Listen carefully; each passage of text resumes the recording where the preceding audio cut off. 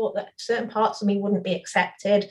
So I hid them. And the further away I moved from my true self, I know it sounds cheesy, but, the further away you move from, who you're meant to be, that's why the depression, the anxiety, your body's always trying to tell you something.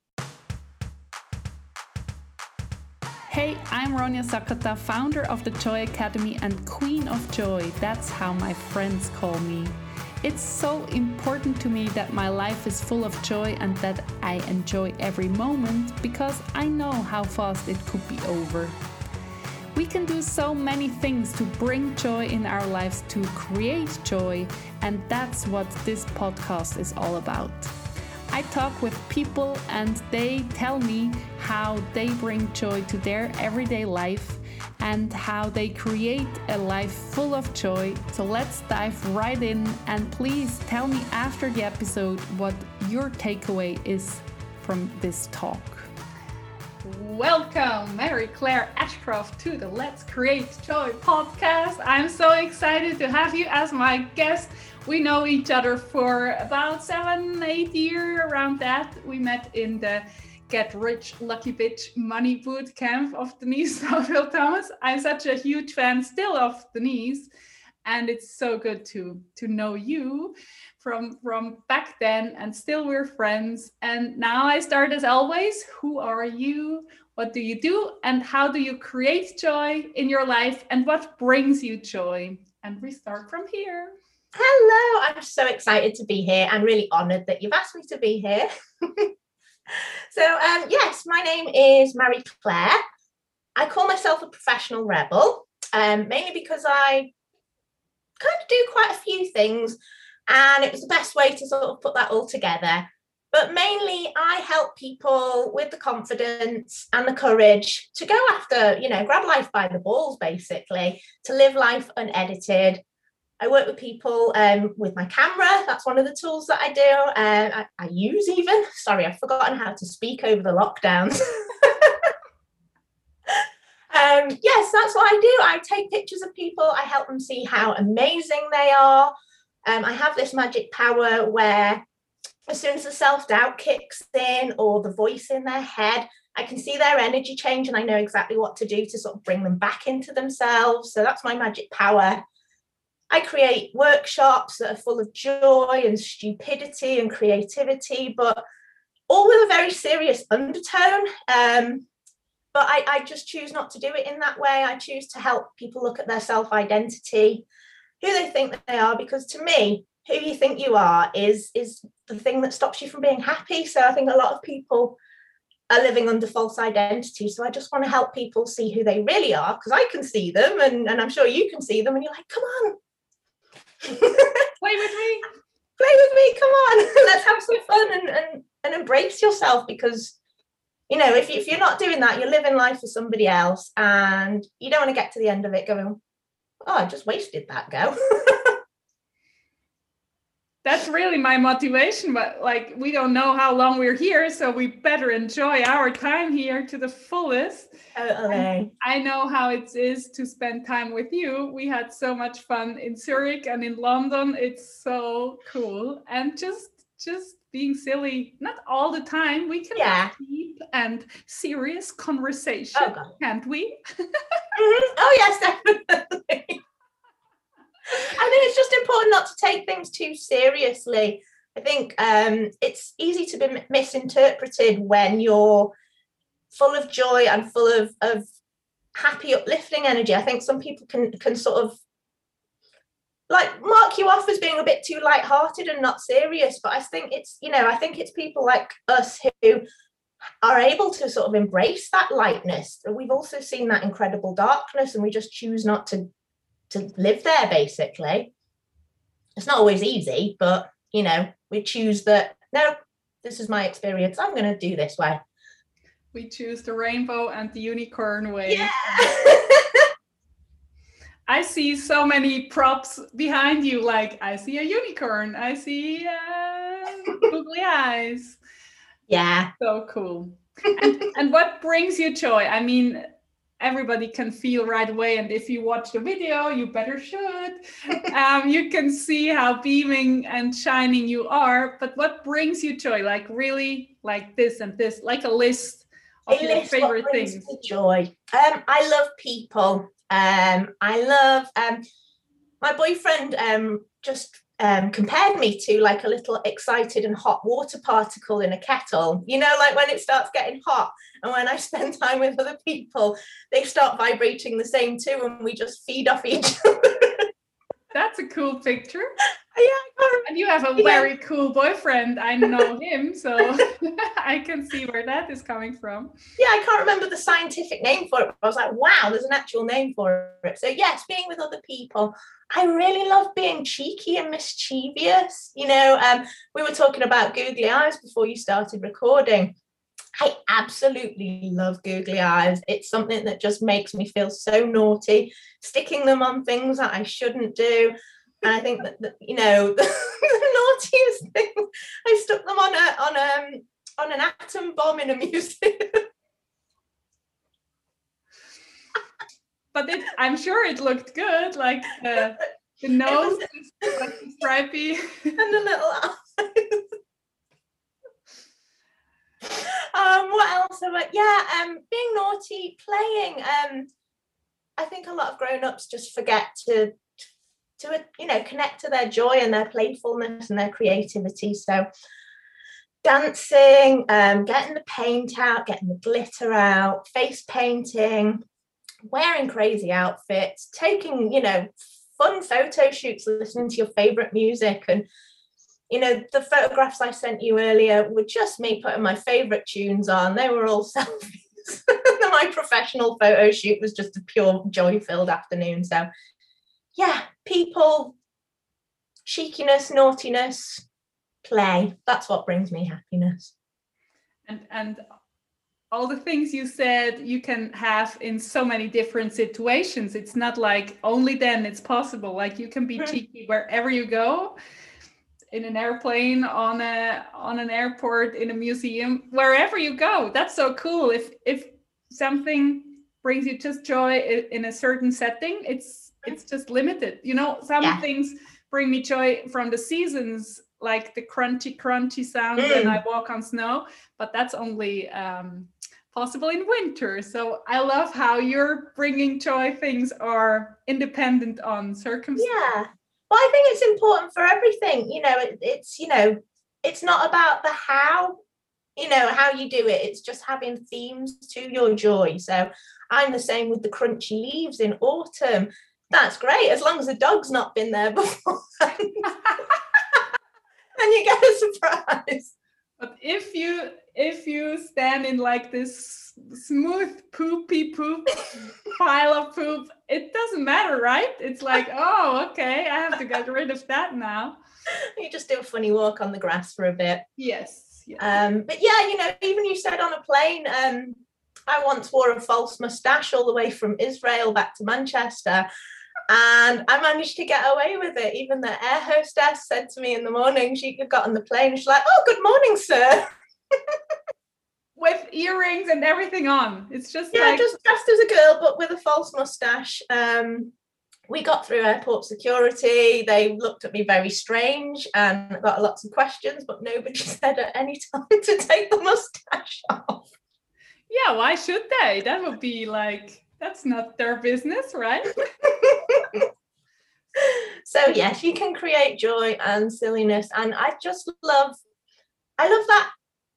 that sort of reaction that, you know, you come from walking out about on the street and you smile at someone, or you just have those little non-committal moments with strangers that, you know, you don't have to be their best friend, but you can talk to them in the supermarket or in a queue for the bank, and you just lift up their energy. And I just think that is such a beautiful interaction. You know, you don't have to become their best friend, you don't have to add them on Facebook, but you can just have these little interactions. And that's actually one thing I'm finding quite difficult at the moment with the wearing masks, because a lot of people aren't making even eye contact at the moment. So it's quite obvious that I'm smiling when I have a mask underneath, you know, because my eyes but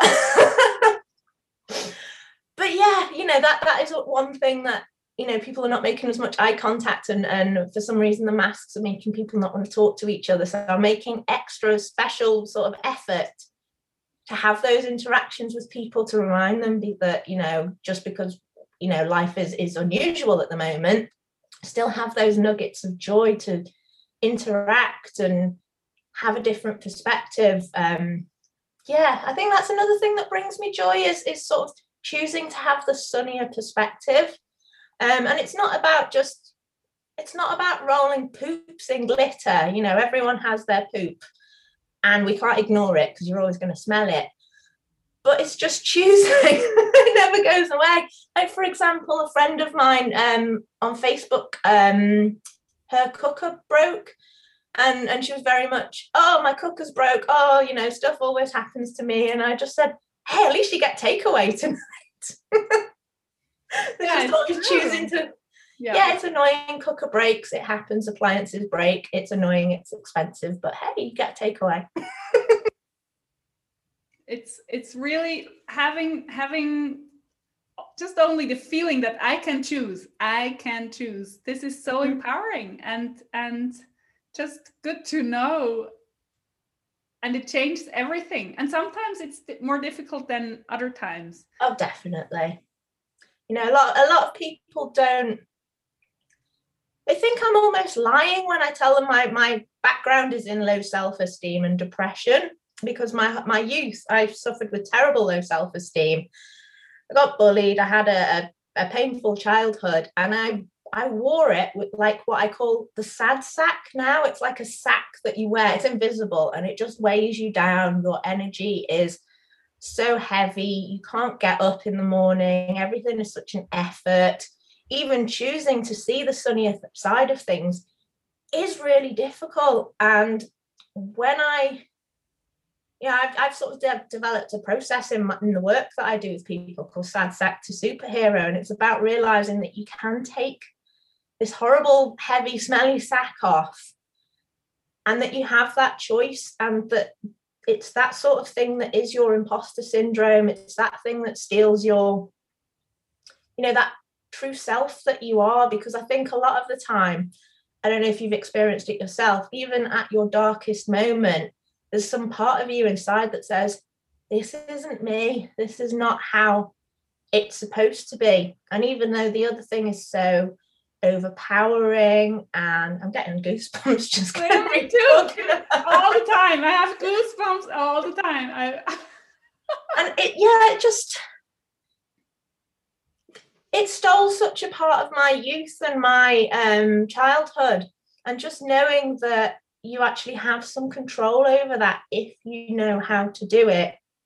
And I'm not saying I'm immune to it. I still have days where it sneaks up on me. And if I don't do my morning routines, if I don't do the things that, it's just as simple as brushing your teeth. If you don't brush your teeth every day, your teeth are going to fall out. And it's just like mental hygiene, because I've had such low self-esteem for most of my life. Like, I'm 40 now, and I think I didn't even realize that I had a choice up until about 30 to think any other way.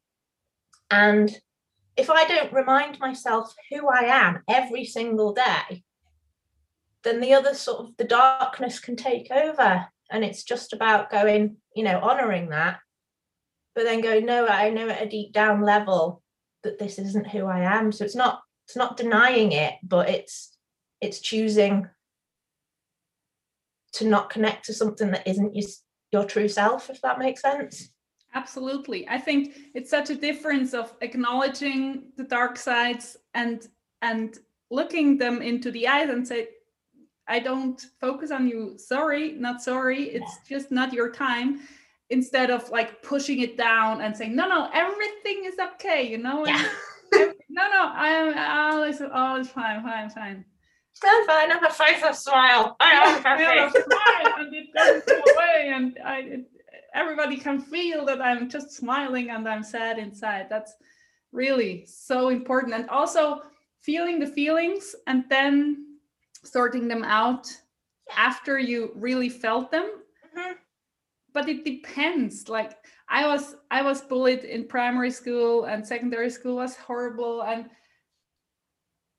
It was really interesting because for me, it really turned when I entered university the first time, like 300 people in a big auditorium. And I didn't have to make friends with anybody. I was free to choose. Again, I like choosing, but being trapped in a classroom, that was kind of my nightmare.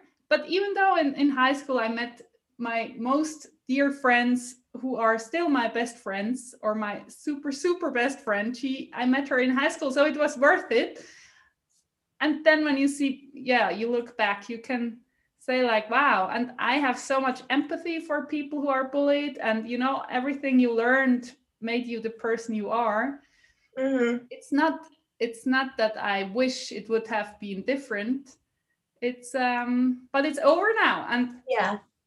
And if you work on yourself, as you said, with the hygiene, I love that. It's like daily work. When people tell me like, you're annoyingly happy all the time, I say, wow, I do stuff for that every single day. Mm-hmm. That's it. It's not like going free. To the gym. It's free, but it's not free like time-wise. It's like maintenance and the choice.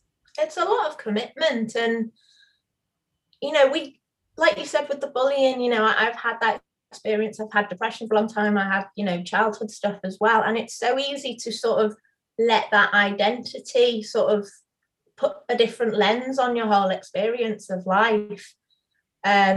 And so, these things that can happen to you for a relatively short amount of time, when you're in school, it feels like forever, it's like 4 or 5 years, but it feels it's exacerbated by hormones and things growing out of you that never did before. And it feels so intense, but it's so easy to let these experiences of bullying or abuse or not fitting in like really cloud your experience, and suddenly it's like a horse. It puts the blinkers on you, and you don't see any other alternative to the reality that you've sort of created for yourself just based on one experience. And it's so easy to sort of forget that you have a much bigger life, and these small nuggets of experiences don't have to cloud your enjoyment for the rest of your life. But for some reason, a lot of people let that, and me too, for a long time.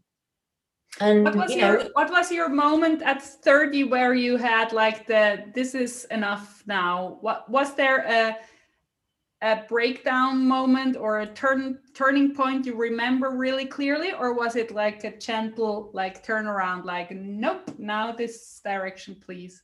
I think it was, I'd like to say it was one, dark night of the soul, and then it was all clear again. But I think I had dark nights of the soul, like steps, like this is bad. Oh, I'll go down a bit. Oh, I'm okay. No, I'll go down a bit more. I'll go down a bit more. So some of my experiences were, when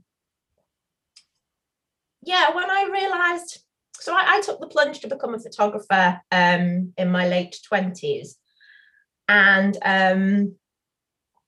what had happened is I had kept making choices for everybody else my whole life. I was afraid to look at what I wanted. I didn't even know who I was. So I was very much a people pleaser.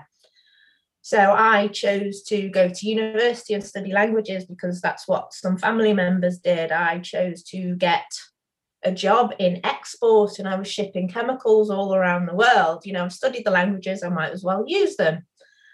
But there was a part of me that always really wanted to self-express and be an artist or a creative, and I wanted to hang out with the people in the bands and travel about being a nomad, but I didn't let myself, and I didn't see myself as that. So I thought, well, I best just do as I should. And the further I went away from who I truly was, the more depressed I became.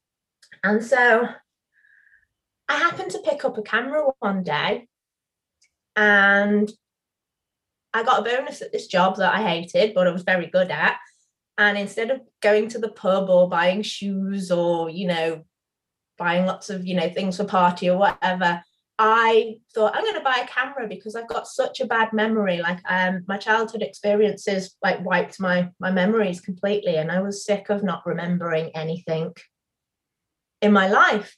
So I bought myself a camera. I went to Canada to visit some friends and family, and I happened to be very good at it. So I called my first business Fluke Photography because, well, I didn't think, I never planned to become a photographer, and I didn't actually believe I was any good at it.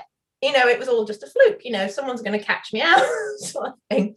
And I left my day job and became a photographer. I had a business and I was able to travel. I was in New York. I went, I had a trip booked in Thailand. I shot a wedding in Paris. I shot a wedding in Greece. I had the outside success. But I was coming back from New York, and I was with Matt, my partner who you've met.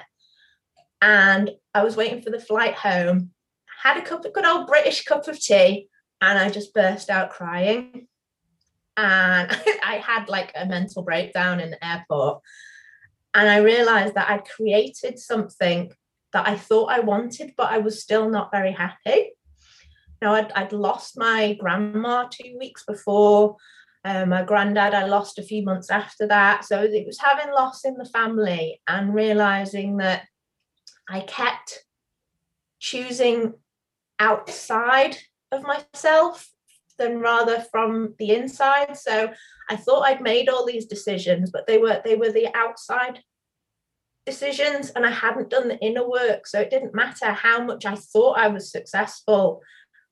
I didn't feel like I was that person, and I didn't feel like I deserved it. So that's when I started looking into happiness work. I thought, hang on, what is going on with me? I understand why I was unhappy before, but I've made all of these decisions. What is wrong with me? Or why? I knew that I wasn't destined to sort of live on tablet. I've got no judgment about people who take medication for their depression. And for me, it was a great crutch, to walk around, have that support whilst I sorted everything else out. But I knew deep within about everything else, that wasn't going to be my story, and that it was up to me to fix my depression and heal it. So I started studying happiness, and I started looking at, things like meditation, and I looked at spirituality, and I looked at sport, and I looked at psychology. Honestly, I feel like I've got an unofficial PhD, the amount of books I've read and studied. I started looking at what was not working for me. And then suddenly I started seeing it in my photo shoots and my interactions, the masks people wear, the should, the believing we have to follow a certain path in society. Otherwise, if we haven't done this by this time, we're wrong, and people making decisions always based on what they think they should do, and that making them unhappy, and just the bad habits of thoughts. And so suddenly I started seeing myself in lots of other people. And I thought, well, hang on, if I'm making myself happier, why don't I share this? Because I did not, the first business that I did was wanting to do something I was good at and feeling like I had a purpose rather than just a job. But then, as my business evolved and I started the second business as Professional Rebel, I realized that my purpose then was helping people so they didn't feel like they were going through this on their own. I knew that I could get past it myself and find a way out of this. So, it seemed very selfish to not share that with other people. So that's kind of how I got there today. And, I've had lots of little experiences from the cup of tea experience in New York when I had a breakdown. I've had lots and lots of moments like that always feel like the worst thing at the time. But then, once you pick up the pieces that have fallen all over the floor, and you choose which ones you want to pick up and carry on with. And I think that's just a part of life. And I think that, not welcoming things like that, but being okay when they happen, I'll be okay after all of this. Just got to ride that wave of whatever's going on right now. Yeah, and I feel like when you get used to work through things instead of just closing your eyes and push them away, it's it's getting easier, or you're more experienced in handling like breakdowns or super sadness or like or panic attacks or whatever, like oh, okay, interesting. And then it's just for, I don't know, 3 hours or half a day, another week or 2 weeks where you're like, oh, life sucks. It gets shorter, maybe more intense, but it's okay because like I like that image, riding the wave, and then yeah, you can take the next one or just exit and have a nice plunge and in at the beach. Yeah. Well, I have some, because I'm such a visual person, I have very visual interpretations of this thing. So for me, when we speak about stuffing your emotions down and putting the smile on your face, like for me, and I explain this to anyone that I work with, to me, it's like, when you have a beach ball and it's full of air and you sort of have a challenge in the swimming pool to how long can I push this down? And we're under the water for a bit. You're like, oh, yeah, I can do this and do this. And eventually your arms will get tired and you'll let go. And this beach ball will just smack you in the face because that you can't keep suppressing your, parts of yourself. And that's kind of what I did for a long time. I thought that certain parts of me wouldn't be accepted. So I hid them. And the further away I moved from my true self, I know it sounds cheesy, but the further away you move from who you're meant to be, that's why the depression, the anxiety, your body's always trying to tell you something. So like you said as well, you let this stuff come in. Like I now treat my depression like an unwanted family guest who turns up at your house for the weekend. So you can feel it come in. It's there, and you're not going to push it under like the beach ball. You're just going to say, all right, me and you can stay for the weekend. I'm not going to lose myself in you for weeks on end if I don't have to. But you get to stay for the weekend. We get the blanket, we get snacks, we get pajamas, tissues, whatever you need, the journal, whatever to help, whatever's coming out of you. Just let it work its way out, and then it's not there anymore. And it's like you said, it's unpleasant while it's happening. But I've got to the point in my life now where this sometimes surprises people, but I welcome a panic attack. I remember in my spare time I do pole dancing, and I remember going to my class, and there was a couple of girls in there already, the instructor and another girl, and they instantly said, are you okay? And I was like, no, I've got something. I need to get it out of my body. And my pole dancing teacher, she's very spiritual. She does Reiki. So she understood this completely. She was like, okay, what do you need to do? And I was like, it's in my chest. I can feel it in my chest. I just need to work out a way to move. So literally, I put my arm on the pole and like stretched, like literally almost opened out my chest. Just had the snottiest, most ugly cry in front of this other girl, and she was maybe a bit taken aback by it. But after that, it was just like, oh, the relief of not having to carry that, because I think that's what anxiety is for people. It's that sort of like trembling. I call it like a leaf, or just a quivering, or just this fizzy energy, and it just wants to come out. And sometimes it is a big snotty ugly cry, sometimes it's a tantrum, sometimes but yeah, you feel so much better once you're on the other side of it. And you just have to be okay with welcoming that in and almost letting it peak for a bit. Sometimes the state you're at when it's there, you have to go, okay, I'll surrender a bit more into it, so it gets worse, and then immediately after it's just like, I needed that to come out.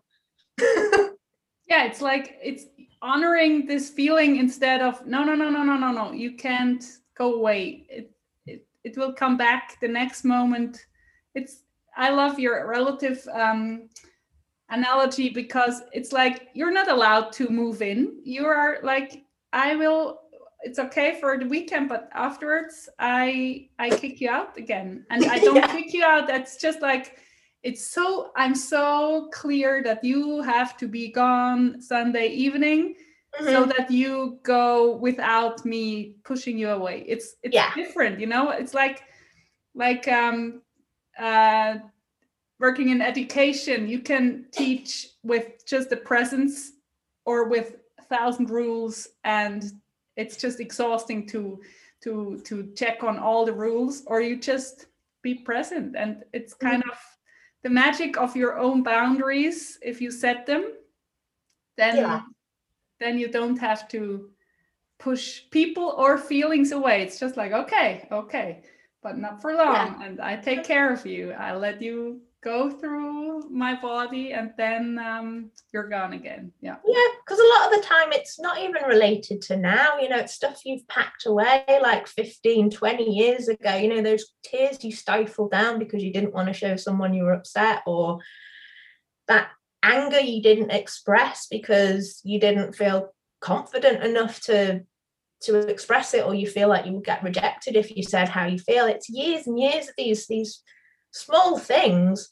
that over the time, you know, that anxiety in your body is the pan being too full, and you've just got to take the lid off. And like with the depression, you know, I'll say you've got 48 hours or something, but I'll still, you know, I'll make it a sandwich and a packed lunch, you know, to take away with. But then I also know that, you know, if it's still not easing by 48 hours, then it's something I need to look at. You know, maybe I do need to see the doctor. What do I need to talk about with Matt? Or, you know, where am I not honoring myself? Because I noticed every time this sort of sinks in is when I've lost my way. And it's, you know, like you have joy as your compass. That's exactly what it is. Anytime you're off the beaten track in the wrong way for you, that's when how you don't want to feel sort of comes in. So, you know, it's your own inner GPS.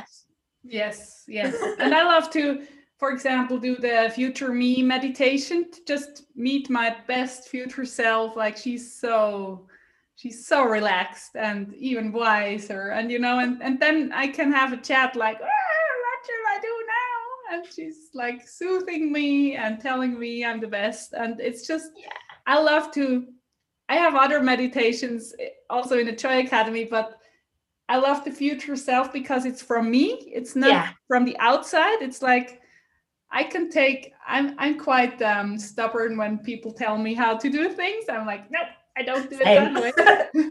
But my future self is me, so it's easier to listen and then to relax.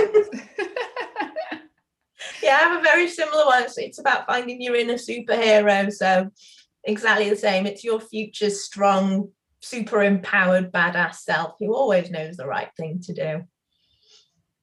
And how do you think, like our society, and I think we can generalize worldwide, maybe not really worldwide, but in the Western society, come on, why did we come so far away from what we really want and do things all the time we think we should, and it's not okay to do this and that? Do you have some kind of explanation or a picture, or how do you like invite your clients to think about society, to break free from all these, like it's right like handcuffs? Yeah. Oh, it's funny. I've actually got a book about it. It's called What the Fuck Am I Doing with My Life? And it's about waking up in that sort of position of, hang on, what am I doing here in this job, in this relationship, in, you know, even in this house? You know, how did I get here? I didn't choose any of this. And I think a lot of it comes from, you know, it starts in childhood, because everyone, you know, a child doesn't know it needs to eat, and a child doesn't know it needs to do anything really. So in order to get love and approval, you do what your parents tell you, and then you go to school and you get your gold stars from teachers. So you're always looking outside of yourself for, you know, you're on the right track, good job, you know, well done, here's what you do next, here's what you do next. And it's just this path of, oh, I'll go this way because that's what I'm supposed to do. And then, yeah, but then you get to around your teenage years, and then at the same time, you really don't want to be the odd one out. You know, you want to be accepted. Maybe the acceptance from your parents at that time is not, you know, paramount for you at the time, but you want that acceptance from your peer group, and you know, even from the bullies. You want to, you know, you don't want to be bullied by them. You want them to like you.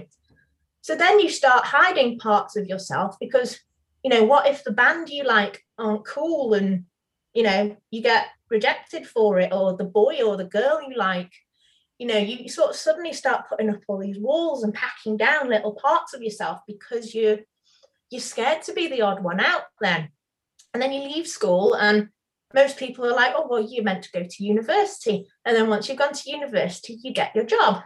And sometime during that, you're meant to have, you know, meet your partner and be married and have a child and all of this by tick, tick, tick certain points. And at no point does anyone say, that's okay, you know, those parts you sort of stuffed away, like at the age of 14, you know, they're actually they're your interests, your passions, your values. But we sort of stuff those away and keep being told what to do. And sometimes it's because maybe out of laziness, you know, we don't want to take that risk of choosing something off the beaten path. We know that this works, but it doesn't work anymore. Maybe it did, like after the wartime, you know, when, you know, everyone was trying to build up, and maybe that's when it was good to sort of have a job and have a house and stuff like that. It was that point of having this success, and it meant that you were working towards a greater good of rebuilding the world. But the world's changed from that. But I think school sort of knocks out anything from you, and this willingness to keep having to next step, you know, it's just like there's a carrot on the string all the time, and you're following it because the happiness is just where the carrot is. You never actually bite the carrot. Maybe you don't like carrots. Yeah, I was just thinking that. Or broccoli.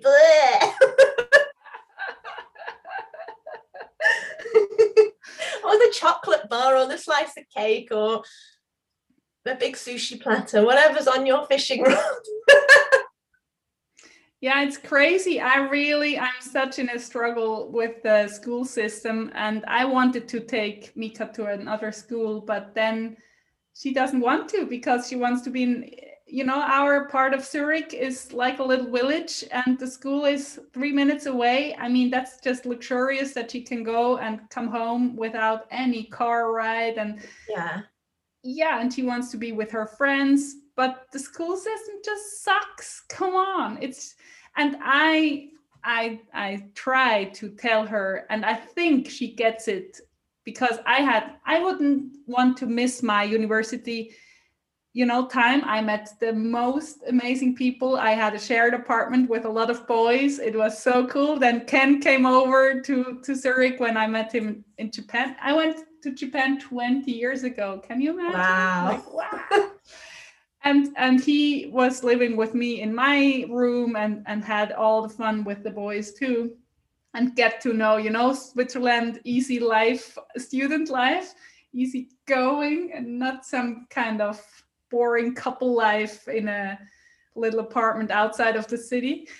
And yeah, I wouldn't want to miss that. But now I really, really, really do what I want all the time. And it's so cool to, I mean, Mika is on camera. She's just brilliant, you know, just talking to the camera. And I don't know if she wants to do something like that, but she can. And there are so many possibilities. And she's really not good in math, or she tells herself. Mm-hmm. And I said, nobody will care, you know. And the what is the piece of paper with the mark, with the grades? With the grades. I said, do you know what I care about this piece of paper? I don't give a shit about it. I really swear. And she was like, okay. Because these fucking primary teachers from first to third grade, they threatened these little child with this piece of paper, like it will be written. Like, come on, if you can't teach without that, you're just not in the right job. Just quit your job. Yeah. So I really hope I can steer the ship, even though she wants to go to this school, the normal school, which is, of course, a blessing for many children. And it would have been hard to pay for private school for us. Like it wouldn't have been easy, but yeah, I would love to have like a free school. You can do the whole day whatever you want. How cool is that? And I really think that would be the cure to so many problems. No, I totally, and that's the thing that annoys me about the school system. And I think that's why most people focus on their flaws. So say, for example, you're in school and you're rubbish at maths, or it's not your strongest point, but you're an amazing artist. What do they make you do at school? Oh, well, you best take an extra class in maths because you're not good at that. You best focus on all the things that you're lacking behind on. Oh, but don't worry about art, or don't worry about history, or, whatever your passion is in. You're told to concentrate on being better at the thing you're not naturally good at. Now, I'm not saying you shouldn't ever take a challenge. It's important to grow yourself and be the best that you can in the things that interest you. But the constant focus on the thing that you are terrible at all the time, and just ignore the thing that you are absolutely lit up and incredible at. That's the problem I had with school. I didn't know and then it can be really turned around. I was so bad in languages. I mean, English was okay because I was a certain time of my life in kindergarten in America, it was kind of natural. But in French, I could create a sentence, or my what's it when you write a story, you have to write a piece of an essay. It was just red. If you held it from far away, it was just red. And like, really, grammar, the baddest in Switzerland, it's 1 to 6, 1 the baddest. It was grammar 1, like content 5, style 5.5. So I had kind of a nice mark because she was because she was so nice. But when I learned Japanese, it was my own motivation, and I learned over the year and just listening and just trying and trial and error. And I mean, I learned Japanese in a half a year, and now I'm fluent. So yeah, fuck French, like, and the school with how do you say the text, and then there is a gap and you have to fill the gaps, like the endings and like in grammar. In grammar, yeah, like boring text with gaps, and then you have to fill the gaps. Like, oh, I hated it so much. Yeah. And my Japanese teacher was totally different, and it was like, whoa, I'm good in languages. I would have never found out if I wouldn't have had this wish to go to Japan. So yeah, it's you never know. It's about learning style. I was in top set at maths, the top class. And then about a year into the class, they said, actually, you can do it, but you're really slow. So we're going to move you down to the next class, the second class. And for years, I told myself a story that I was rubbish at maths because I got moved down. And all it was is that I've got a different learning style, not neurodiverse. I don't mark well in the standard IQ tests, but if you do it in a certain way, really, really clever. So I told myself I was rubbish at maths. Really clever. Yeah. And the same with languages. I was studying German and French at high school, at A level. And I really got on with my German teacher. And I got a really good grade. She was more like a crazy auntie rather than a teacher. So, absolutely loved German. But my French teacher, I remember her saying to me, she's like, you shouldn't bother learning languages. You're never going to get very far with it. So obviously I got a terrible mark from her and overall in all my exams because she just told me I was bad. But I wish I could see her now and go, 7 languages. Bad at languages. Eat that. My father always told me, like, it would be so helpful for you and your soul that you could separate the subject and the teacher. But I couldn't. Like, No. well, I could. In biology, I could. I hated him really, but I was so good. And I still love biology. No, that's the only subject I think I could do this separation. And I explained everything to the whole class. So by explaining it, I learned it even better. So that was really helpful. But yeah, it's so interesting. And that's what I loved about being a teacher for food technologists, like being this person, just a person, because you don't remember anything about the lessons. You remember people, the teacher you loved, and the fun around the lesson, like before and after or during. Yeah, and that's what I celebrated for 12 years. That's why I was a teacher for 12 years, because I really had a blast with these girls and gals. It was just so cool. But it's all about the presence. And yeah, you have to teach and do the tests and so on, but it's the personal stuff that stays, and you can have an influence on these people. And Totally.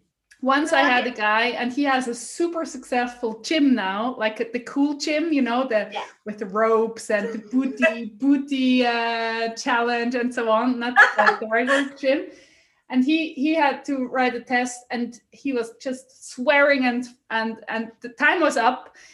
I couldn't write down anything, and stupid test. And then I know everything now. And I said, okay, nobody comes in. Everybody left when they finished the test, and just sat down. And now you tell me. And then he told the answer and said, well, write it down. He was like, I'm allowed to write it down now? I said, yeah. And then we went through the whole test, and he had a really good grade. And from that moment, like, it was like a different person. It's so cool. But that was like a kind of not so normal move, I had to not push against the others, but like explain that was my choice. I didn't help him a bit. Yeah, it's just allowing a different way for it to come out, because not everyone is the pen and paper, or some people are pictures. I'm very visual. Yeah, everyone learns differently, and I think that's the thing that they struggle with at school as well, is that you've got to do it this one way, and if you don't, there's something wrong with you. Yeah, they're better at it these days, but when I were a little girl. Yeah, but it's really a far way. I think school is like still hanging around 150 years ago. A little better maybe, but most of the teachers expect the students to be quiet and nice and learn what. Yeah, do as you're told. Yes, do what you don't be an individual. Yes, please don't be an individual. No, I had a great experience. I mean, I've done a little bit of teaching, not the same amount as you, but in 2019 I was asked to teach photography at I remember. Yeah, the language school. I was asking you for some tips. And so it was international teenagers, from all over Europe and a few from the rest of the world. And it's just trying to make it interesting for them. So I tied it in, I just decided to, as well as just teaching them the technical stuff, let's make it to real life experiences. And I shared how, it's good to sort of use photography as a tool to sort of express yourself and make sense of yourself. So I told the story, to a group of kids, and said, I used photography to help me with, understand who I am and help me with my mental illness. And it helped me become more confident. And I taught them how to teach, tell stories, because sometimes you can't put things into words, but you can use pictures. Picture speaks 1,000 words, that phrase. So I taught them, to express themselves using the camera or the phone, and the sort of things that I did to build my confidence using the camera. And I thought, this is either going to be, something that I'm not interested in, or they'll just, want to get back to being on their phones and not being in the classroom. But one of the girls actually came up to me during our walk, because we'd go out and take on a walk after the physical classroom bit. we went for a walk to take the pictures and do the sort of activities that I'd set for them. And one girl came up to me and said, "Thank you. I've struggled with my low self-esteem and my confidence my whole life, but I could actually see myself doing this to help." And it, you know, as you shared, it sort of really inspired me. And I was just like, oh, I got goosebumps, you know. I was like, oh my God, you know, just 6 weeks or 8 weeks of doing, you know, photography classes, you know, just to be able to maybe just help one person not feel bad about themselves. And that's one person telling you, but loads of them won't tell you, but they have similar feelings or similar breakthroughs without telling anybody. But yeah, you never know. That's the same in our online work. You never know who you will touch and change, but you don't have to. You just put out your authentic work, and magic will happen. That's so beautiful. Most important thing, you know. Sometimes you make it about yourself. You know, you're scared to post something on the internet. You're scared to tell your story. You're scared to teach your technique in your own certain way. And, you know, I've got a newsletter now that people reply to and say, "Thank you, I needed to hear that today."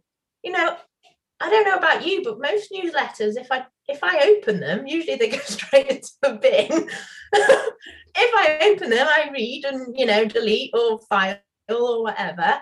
I very rarely feel the need to sort of reply to somebody, but I get replies. I get people on Facebook or social media, some who I don't even realize are, you know, they're not the sort of people to like things or comment, but every now and then they'll send you a message going, "Thank you, I needed to hear that," or "Because of you, I've started running," or "Because of you, I've set up a business or left a job," or, and so you just don't know where anything can end up or what impact you'll have on someone. And I think that's the important thing when you're doing this line of work, to really get over that, oh, what will people think, or you know, whatever else goes, you know, the sad sack talk that goes on in your brain, because you just don't know the effect you're going to have on someone, and you don't know whether, yeah, it's like a ripple. It's throwing a pebble in the water, and you just don't know how big the ripple's going to get. And it's just, that's what I love about doing this work. Even when I doubt myself, or I have a bad day, or I stop believing in myself, something will always happen to go, nope. And the ripple can go really over the ocean, you know. That's what I like about physics. Like the wave of the butterfly can it's just, we are so much more connected than we think. A wave can become a tsunami. Yes. Yeah, I'm a total online person because I love to be inspired by so many. I love the feeling of connection around the globe, you know, here my globe. It's like I have the interview with you, and I talked to my Australian money mindset buddy this morning, and my next podcast guest in Swiss German lives in Amsterdam, and it's like, oh, it's so cool that this is possible. It amazes me every single time. I think I annoy people by my gratefulness of the internet. Ooh, this is bad, and everybody is controlling you, and I say, well, I just rather use it for what I love to do. And I mean, hanging out with people like you for an hour, that's just the best thing you can do. And now people can listen to this conversation, hopefully are inspired too. Yeah. So when I'm like attracted to you as a coach, and then I tell you my problem, what is, do you have a process you guide everybody through, or do you have, like, it's so individual, you could choose pick an example now to tell, like, how can people work with you and experience your magic? Well, I'm very intuitive, so if I work with somebody on a one-to-one basis, there's absolutely no prescription at all.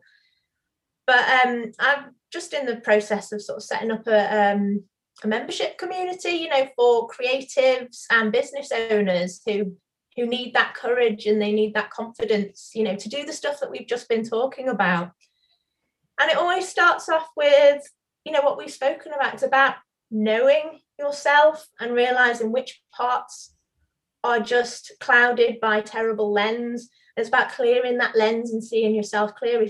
So I believe that you cannot move on to the next step of any work until you actually got a good foundation of who you are and how you see yourself. Because if you do something really great, but your self-identity doesn't see yourself as that, you will sabotage it. You know, it's like building a house on wonky foundations. You can only build it so high before it crumbles. So we start with the foundational work of looking at who you are and what makes you special, and looking at the stories you told yourself and actually proving them wrong. You know, we do it with a sense of playfulness of, you know, is that actually true? You know, is that rubbish? If it's rubbish, stick it in the fuck it bucket. I love your bucket lives. I have the bucket fire in the Joy Academy. We burn things regularly. It's so good. Get out of the way. But yeah, it's only then that you can, you know, once you build that foundation, you've then got more confidence, and you get the confidence by doing as well. And then it's about having that sort of that support of, okay, well, what if I dare you to do something? What if I just push you out your comfort zone just a little bit? And yes, so I work with people to help them develop that foundation, then feel brave enough to do it and actually own who they are. And then when finally they own who they are, I'll be like, let's take some pictures. Let's share you with the world. So that's kind of the package, to have amazing, authentic, shiny pictures with you afterwards. That's genius. Wow. Sometimes people would have a photo shoot with me and then they wouldn't put the photographs on the internet, or they would go into hiding a little bit. And at first I was like, oh no, they don't like the photograph. So yeah, that's true. Yeah. So I have a policy where, you know, if you're not happy with anything, there's a reshoot, you know, all the time, you know, because I want people to be happy. So I would message a few people and say, oh, you know, were you not happy with those photographs? I thought we had a great time. You really shone. And they just realized that they just needed that sort of permission to show up as themselves. So I find that sometimes you need to do that foundational work with people. In this work that we're doing, you know, that you're doing with your joy work, that I'm doing the confidence work, and everyone that you speak to, if you're telling yourself these old stories, or if you're telling yourself just that you're not good enough, it's going to be like a dance. It's like a cha-cha. Sometimes you take 2 steps forward and then your mental block will get in the way and it'll throw you back, and sometimes you'll crash. And it's just about building that foundation to sort of stop that from happening so often. Or, you know, you can't stop it completely. You know, I still have self-doubt. I still wonder what I'm doing some days, but it's the frequency of it is less, and it doesn't cripple me. It doesn't stop me from moving. It might mean I take a little detour or I have a little break, but then you realize that there's something in you bigger than the small chatter in your head. And so it's just helping people get over that, really. That's the coolest combination. And then you actually have even better photos after the foundational work, because you got rid of some like sad sacks, invisible sad sacks. Yes, so go full superhero. Yes. And I love your photo shoots. They're bright and colorful. I had the honor to have you taking some pictures of me. I love them. We had so much fun. Yeah, and it's really, I love photography so much, and the magic between the person taking the picture, and it's just, it's something so special. Really. You know, the Native Americans, I don't know, I think it's true, but in the stories I read, like, they don't like to take that the picture taken will take a piece of your soul away. And I totally get what they mean, because you are on a piece of paper afterwards. But for me, it's like adding. It's about sharing your soul. Yes. Yeah, so as long as you're in that good place and you've got that good energy and you've got that groundedness of feeling secure and pushing the energy outwards, then wherever you leave that energy, people say to me, it's like you photograph the whole person. Like, people can feel the personality coming through, all part of the story. And it's so much better than I'll just pose against the wall and look. Yeah, and it's like the internet. You can do bad things with the internet, or cool things, and pictures like paparazzi pictures, and just like the annoying, also threatening part of having your picture taken when you just don't want to, and it's you didn't give the allowance. It's like the same thing. You can use it that's stealing that way. Yeah, it's like it's like taking a part of your soul away and putting it somewhere you didn't choose to be. And your work is like the on the sunny side of the moon, where the magic is happening. Yeah, it really is. Yeah, I love it.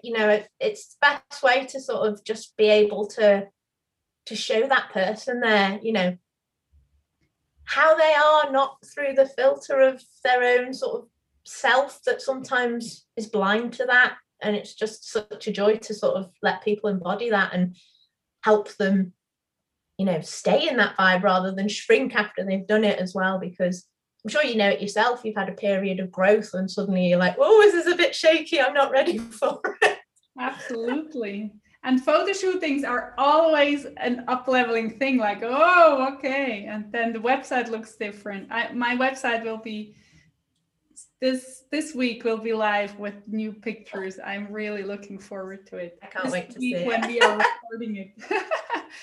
So what is your message to the world when you have the mic and everybody is listening? Tell us, please. My message to the world.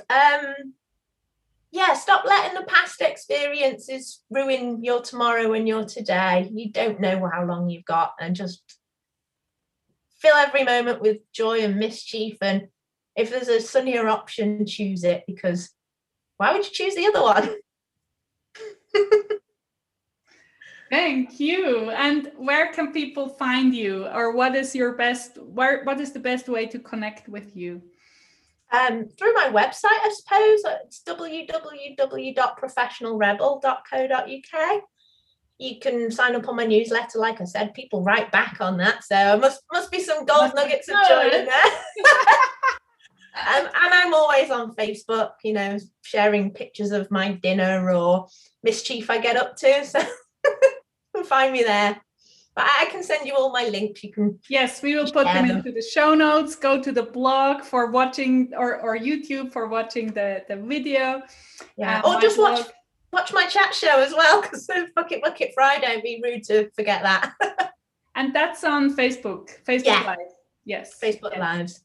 And you will get all the informations in the show notes on joyismycompass.com/blog. And then you will find Mary Claire. Thank you so much for your energy and your joy and your genius. It's just a pleasure to spend time with you. Thank you so much. Thank you, darling. Bye. Thank you so much for listening. I hope you've enjoyed this interview as much as I did. Please subscribe and leave a review on iTunes if you liked it. Also, make sure to join my free Joy group on Facebook to discuss this episode and other Joy topics, and you can find the link to it in my show notes on joyismycompass.com/blog. If you are looking for ways to incorporate more joy into your daily life, I've got the most awesome tool for you. Head over to joyismycompass.com/UA to hire your personal universal assistant. What is that? You'll find out. Just click on the link joyismycompass.com/UA. See you in the next episode.